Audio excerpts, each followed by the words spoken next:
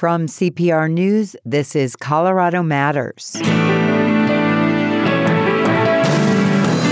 They made history this spring as the first team of Black climbers to summit the world's highest peak. Mount Everest was never really on my radar or something that I thought I would have the ability to climb or the opportunity to get to, but I'm glad we did. For one Colorado teacher, it wasn't just about reaching the top. If you have a goal, do it, whatever you can to chase it and to do it. Like, it doesn't have to be climbing a mountain. For some of my kids, it's going to college, The team's leader says his goal is to get more people of color to try it out. We get emails and comments every day, every week, that people who are inspired to get out and climb. We'll also hear about how climate change has affected not just when climbers summit the mountain, but also the climb itself.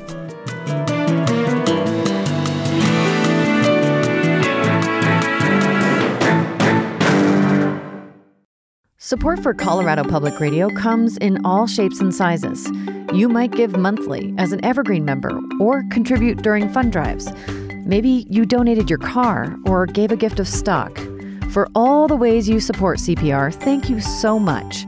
Your generosity is deeply appreciated. Thank you for bringing trustworthy news and timeless music to listeners across Colorado.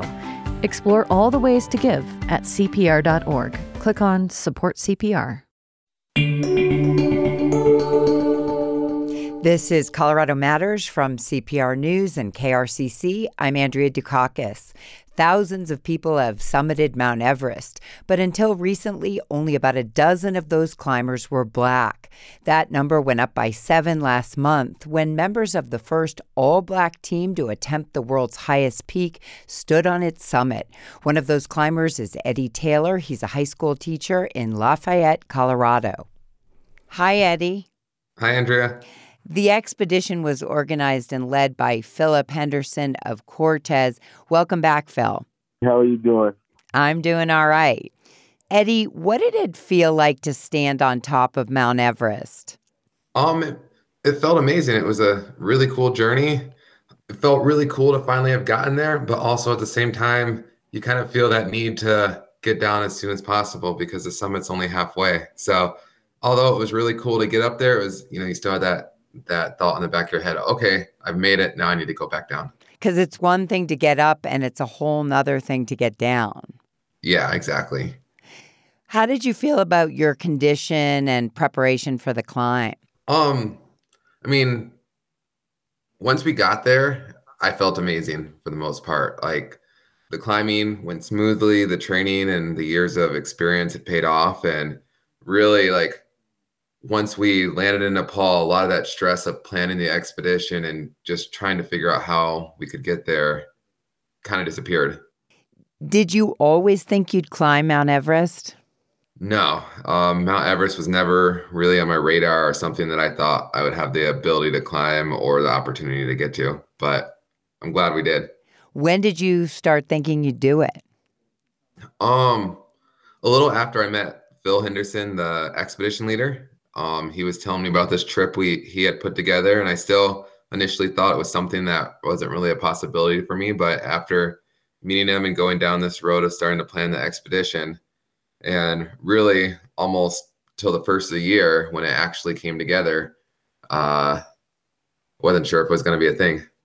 Was there something that Phil said that changed your mind? We just talked about our experience in the outdoors, and he told me about his experience over the past 30 years, and he had been to Everest once, and what a trip like this could mean to the future of mountaineering. And I think that was kind of, it wasn't a quick one word or one line thing that made me decide to do it, but it was kind of a process of just getting to know each other and learning more.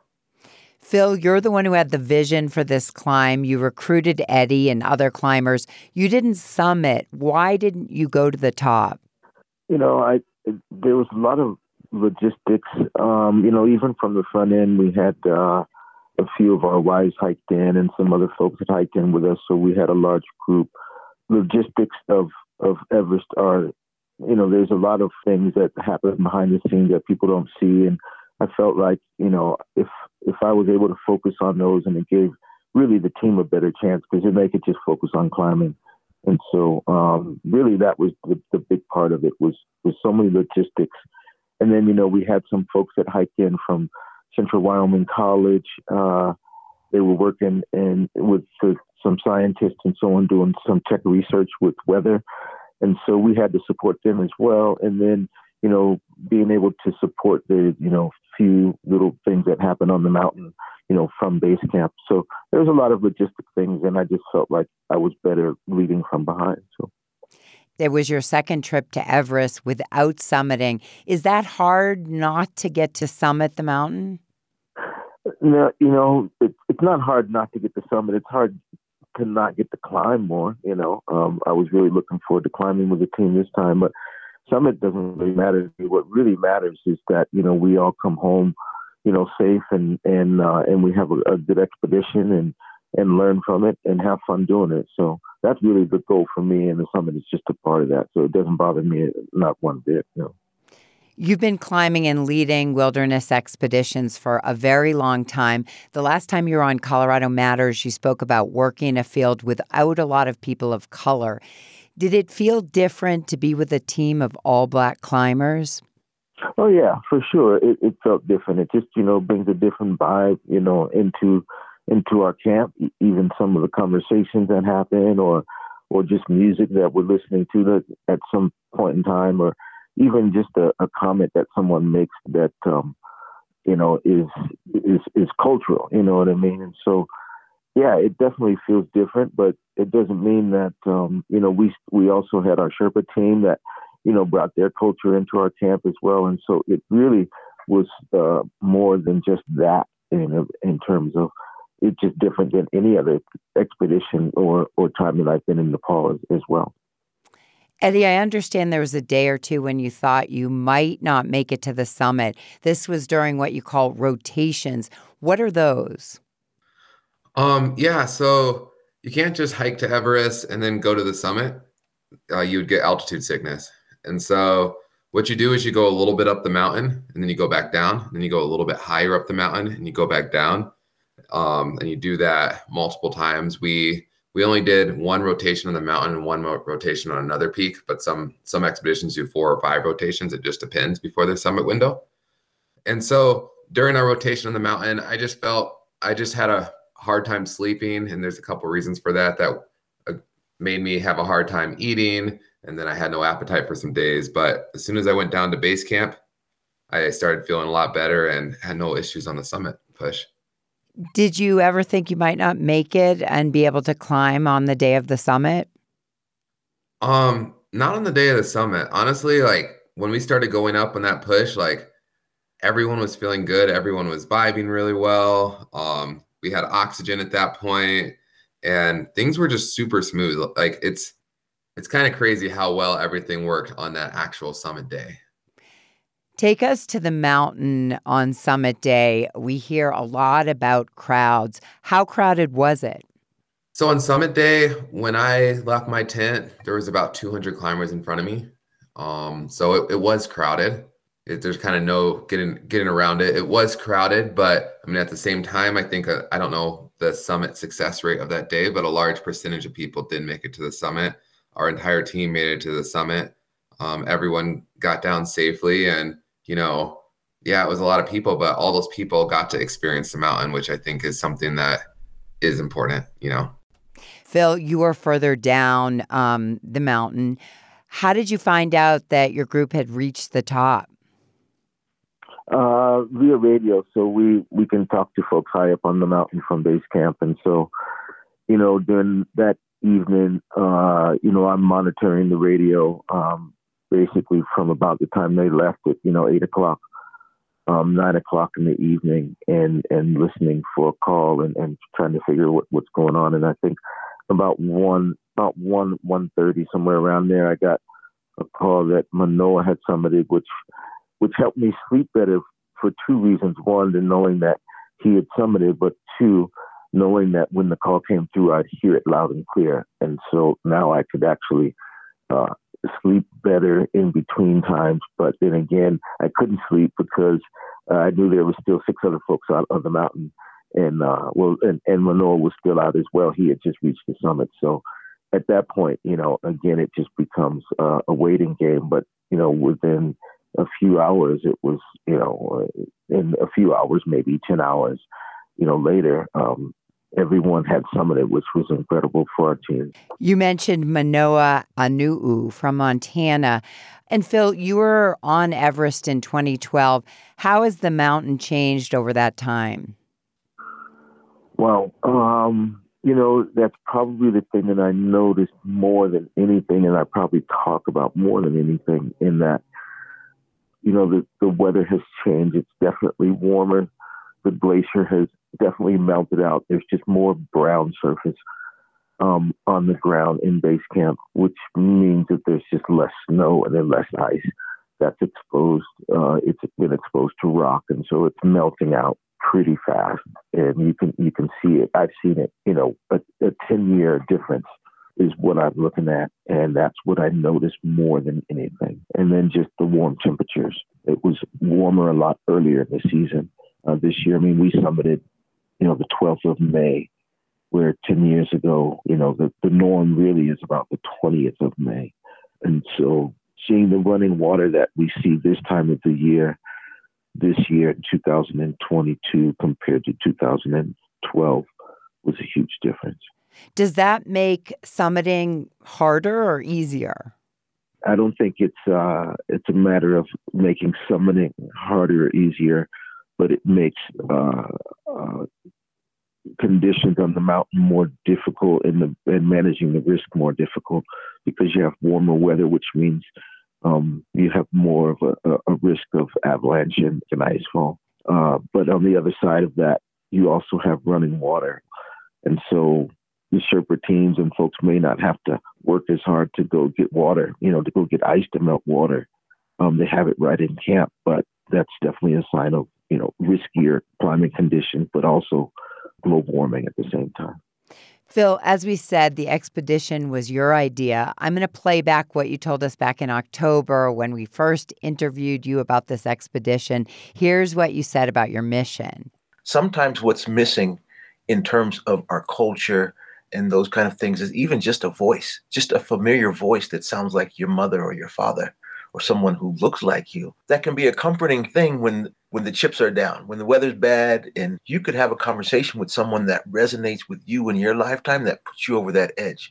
When you don't have that opportunity, or maybe that's one of those times where someone says something that's what we call, quote unquote, a microaggression, and then that just sends you downhill. So there's a lot of reasons to increase the representation. I think the reason why there is the lack of it is because our stories haven't been told. This expedition changed that narrative and perhaps lured other Black climbers to try these kinds of feats. I mean, maybe not to you all, but I mean to us, and we get, emails and comments every day, every week that of people who are inspired to get out and climb. And it's not even on an Everest scale. It could be on any scale. We get comments and requests all the time from people who, are just inspired to get out and climb. And I think, again, a part of that is showing that we can get out as groups of people and do things at a very high level, and we can do it right along with anyone else. And the thing about, even just having a familiar voice or conversation, that does make a difference. Eddie, are you going to go back to Everest at some point? I don't have any plans on it right now. I mean, there's so many other mountains and so many places in the world to explore. And I mean, that was one of my highlights of this trip was, getting to meet a new culture and explore a new place. So at this point, I don't have any plans, but I'm not going to say that it's a definite no. And you're a teacher. What do you tell students who are inspired but maybe aren't quite interested in a high-risk climb like Everest? Kind of going back to what I just said. I mean, I tell students if they ever get an opportunity to visit that part of the world, like you don't have to be a world-class climber to go hiking in the Khumbu or to even trek to base camp. There's so much that you can learn from the culture there, and like it's something that's for you and something that you can do if you ever get that opportunity to, or you decide you want to take a trip there. So that's one thing that I tell them, and then I also just say, like, if you have a goal, do it whatever you can to chase it and to to do it. Like, it doesn't have to be climbing a mountain. For some of my kids, it's going to college, you know? But it's like trying to set that example of like setting a goal and following it. Thanks so much to you both. Yeah, thanks for having me. Yeah, thanks for having us. Philip Henderson of Cortez was the leader of Full Circle Everest. It was the first all-Black team to climb the world's highest mountain. Eddie Taylor was on that expedition and made it to the summit. He's a science teacher and coach at Centaurus High School in Lafayette. When we come back, using genetic testing to take the guesswork out of medication. This is Colorado Matters from CPR News and KRCC. Ballots are out for this year's primary election in Colorado, and nearly everyone gets to participate. Republicans, Democrats, unaffiliated. Who's running? What are the issues? How do you cast your vote? I'm Megan Verlee from the CPR Newsroom. Find out what you need to know to fill out your ballot online at CPR.org. And on Tuesday, June 28th, hear full coverage of the primary here on CPR News and on the Colorado Public Radio app. Imagine one day a person diagnosed with high blood pressure could know, based on their genetics, what medication might work best for them. That's the theory behind pharmacogenomics, and the hope is that it can remove some of the trial and error when treating patients. Samit Shah has released an educational book he co-wrote on the subject. Shah is a professor and dean at the Regis University School of Pharmacy in Denver. We spoke in January. Can you give me an example of a scenario where you can use genetics to determine if a certain drug would benefit a patient? I could give my own example. So I'm a poor metabolizer for a drug called Plavix or clopidogrel. So clopidogrel is an antiplatelet agent, and we use that after heart disease or circulatory disorders to prevent another stroke or major heart disease. And Plavix is what we call a prodrug. And so when it's taken by us, it's inactive. And it needs to be converted into its active form for it to have activity. Turns out 30% of the population does not make the protein or makes a slightly different version of a protein. And so they are not able to activate this drug. There are other drugs available that would be a better choice for these individuals. So we could be using a different drug instead of clopidogrel in these cases. Another example could be codeine, for example. So codeine is a prodrug. It gets a lot of its analgesic effects, its adverse effects, from being converted into morphine. Some individuals carry a gene that makes a lot more morphine than others. So there are case reports where a 2-year-old is given codeine after tonsillectomy at a dose that it's typically given at, and there's a tragic death because of respiratory depression. Or a mother who is nursing and has a newborn, the baby passes away, the newborn passes away. In both of these cases, they were making a lot more morphine than what a typical individual would have made. So in all of these cases, by using genetic testing, we can determine if a different drug would be better for them or if we should adjust the dose of the drug. So in the case of codeine, you would give them less. And I understand there are some antidepressants where you can test a person to see how effective the drugs would be. I imagine this would be hugely beneficial to people as well. Yeah, so there are around 270 drugs where the label now has some sort of pharmacogenetic information. And for 50 or so of those, we have really strong evidence that we should be using this genetic information. So in the case of antidepressants, for example, a major class of drugs that's used is the selective serotonin reuptake inhibitors, or SSRIs. So these would be drugs such as Zoloft or Lexapro. Again, what happens is after we take a drug, a protein is then able to metabolize these drugs and remove it from the body. And in certain individuals, either they could be making a version of the protein that is very active and so really removes the drug very quickly from the body, where it's not building up to therapeutic levels where it would have an effect. And so another drug class might be better suited in these individuals. Or they might have a version of the drug where, or a version of the protein where it is not metabolizing the drug. And so very high levels of the drug are building up in the system. And in these cases, we might want to either reduce the dose of the drug or use another drug class. Again, similar for some tricyclic antidepressants such as amitriptyline, where the same sort of thing occurs. So again, reducing some of the trial and error. And explain why this field, I believe some also call it precision medicine, is particularly relevant right now. So what happened in 2000 was we had the first human genome sequenced. It cost hundreds of millions of dollars to sequence that first genome.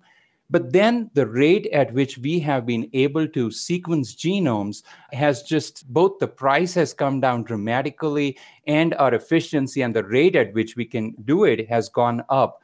And so now instead of hundreds of millions of dollars, it costs less than $1,000 to sequence an entire genome. What this has done is two things. One, for commercial applications, it's now pretty inexpensive to be able to do this. Two, it has really accelerated the research in the field where we are continuing to find more and more of these relationships between genes and how they are affecting certain drugs. And as we get both more of this information and where it has become much more inexpensive to do this testing, we are now able to use this technology. So a lot of payers, insurance, Medicare, they are starting to see the value of using this and the decreasing drug costs. And so they are starting to cover it. We are starting to see some private payers, private insurance companies cover for it. And that's why we are seeing a big increase in testing. How many hospitals and doctors, though, are consistently using this testing for choosing drugs for patients? Right now, it is being led by a number of major health systems across the country. So the University of Florida, University of Pittsburgh Medical Center, Mayo Clinic, St. Jude's Children's Hospital. So all of these are doing it on a very comprehensive basis. There are pockets of places other than that which are starting to implement this, but there's a lot of talk across health systems now. And I think we should start seeing more and more of this being implemented, both in health systems and also at pharmacies and other health clinics around us. What about ethical issues around this? Doing genetic testing can reveal a lot about a person's health. How do you keep all that information private? Yeah, so a law was passed in 2008 called the Genetic Information Non-Discrimination Act, and it prohibits employers from using genetic information against hiring or firing decisions, and also prohibits health insurance companies from using this information to deny coverage. However, I think there are still some challenges remaining in the field. For example, it does not cover life insurance or long-term care, and so we need to address some of these issues. There's also this issue of incidental findings. Would a patient like to get some additional information we might discover as we do this testing? Or would they like to share information about this genetic condition because it could be shared by other members of the family? So just issues of that nature. Dr. Shah, thanks so much. Thank you. Samit Shah is a dean and professor at the Regis University School of Pharmacy in Denver. He co-wrote a textbook on pharmacogenomics. We spoke in January. When we come back, rethinking housing in Greeley, and affordability is just one of the goals. This is Colorado Matters from CPR News. Colorado's high elevation and dry climate make for good stargazing unless you're near a city that glows with light pollution, making it hard to see any but the brightest stars and planets. To view the Milky Way and other celestial bodies, head to Fluorescent Fossil Beds or Dinosaur National Monument. These are among Colorado's international dark sky parks, joining communities like Silver Cliff, Ridgeway, Westcliff, all of them distinguished by the deepness of their starry nights. A dark night benefits more than astronomers. Most living things depend on the daily cycle of light and dark to govern periods of activity and rest. And in humans, darkness triggers the release of the hormone melatonin, which encourages bodily recuperation. And, as David White says in his poem Sweet Darkness, the night will give you a horizon further than you can see. A Colorado postcard from Colorado Public Radio, with support from Sheets and Giggles, a Colorado company.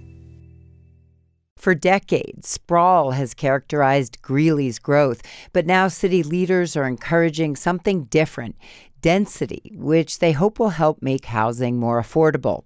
CPR's Nathaniel Miner checked it out. Just southwest of downtown Greeley is the Glenmere neighborhood, and it says a lot about the city's past, and maybe its future, too.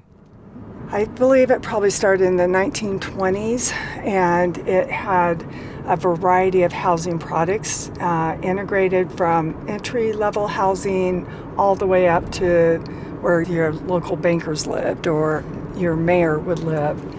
Sherry Witt Brown with the local Habitat for Humanity chapter is my tour guide. This neighborhood has modest little bungalows next to towering, stately brick homes. Just a few blocks away are 2- and 3-story apartment buildings. But most of Greeley doesn't look like this. After World War II, as Greeley and most American cities grew outward, they wanted new neighborhoods to look the same. Houses next to houses, apartments next to apartments. New rules had the effect of segregating people as well as housing types, which is why Sherry Witt Brown wants to see more new neighborhoods that look like Glenmere. This is my favorite part of the city because I feel if we can get back to this place of not segregating ourselves according to income levels, not segregating ourselves according to color. So this concept, this beautiful community, was really something I think we should aspire to be today. City officials agree with that too. Last year, they overhauled the Greeley Development Code to allow for more housing variety. Now, it's much easier for developers to build duplexes next to townhomes, next to a small apartment building, next to a detached house.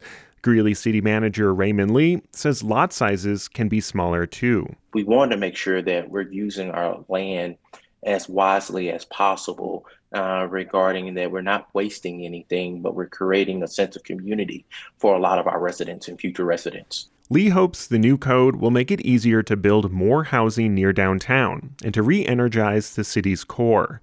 At the same time, ample water rights and available land mean the city will continue to sprawl outward. Lee says this new code will help shape that too. We have the land and we have the water for growth, but we want to be smart about it. We just don't want to build and continue to build and just use all those resources up. City officials also hope the code creates more for-sale options, like townhomes and duplexes that are more attainable for current apartment dwellers. And that's a big deal, because Greeley is no longer the affordable bastion it once was. The median home price for a single-family home in Weld County is now over $500,000. The new code is helping out affordable home developers too, like local powerhouse Greeley Weld Habitat for Humanity. Sherry Witt Brown and I are at Greeley's southern edge, behind a Walmart.